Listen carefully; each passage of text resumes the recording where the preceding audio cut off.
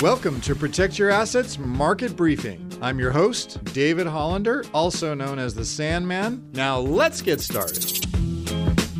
One of the most important questions right now for markets are we going to get a soft landing or a hard landing?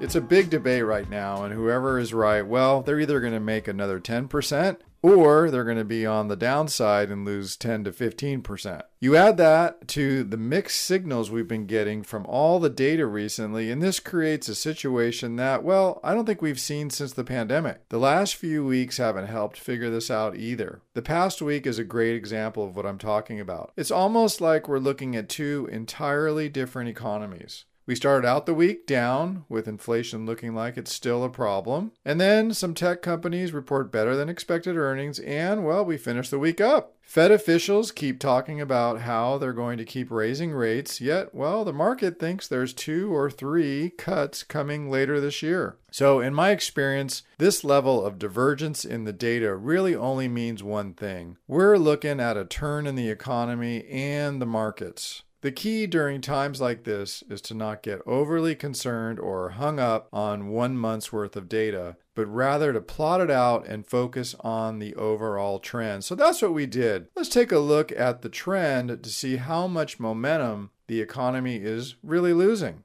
We put together a scorecard using different data points going back 3 months. We looked at 3 months ago, 1 month ago, and what's happening right now. The big 3 data points that I look heavily at and talk about regularly on this show are, as you know, new jobs, manufacturing, and services. Now, we're going to add to that consumers, as consumers make up 2/3 of the economy.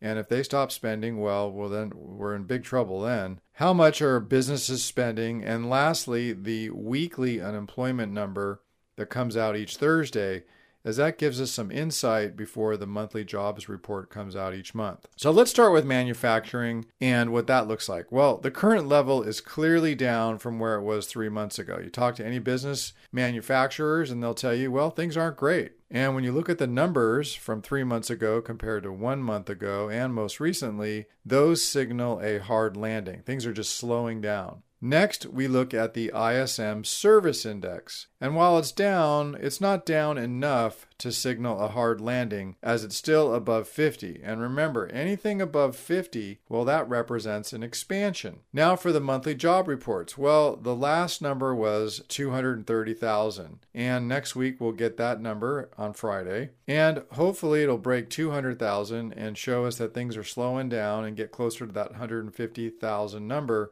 which again will signal that things are ultimately slowing down. And this would be a hard landing signal compared to what is currently out there, the soft landing. Turning to the consumer, there are very little signs that the consumers are slowing down. I don't know about you, but when I go out to restaurants or into the malls, they're busy, packed even. You can't even get a reservation. So this is not a slowdown mentality. The big question is, are the stimulus dollars from the pandemic still floating around, and is it going to take longer? How much longer for the economy to slow down and for things to cool off? Or will this just keep grinding on slower and slower and the data continues to get worse and worse over a longer period of time?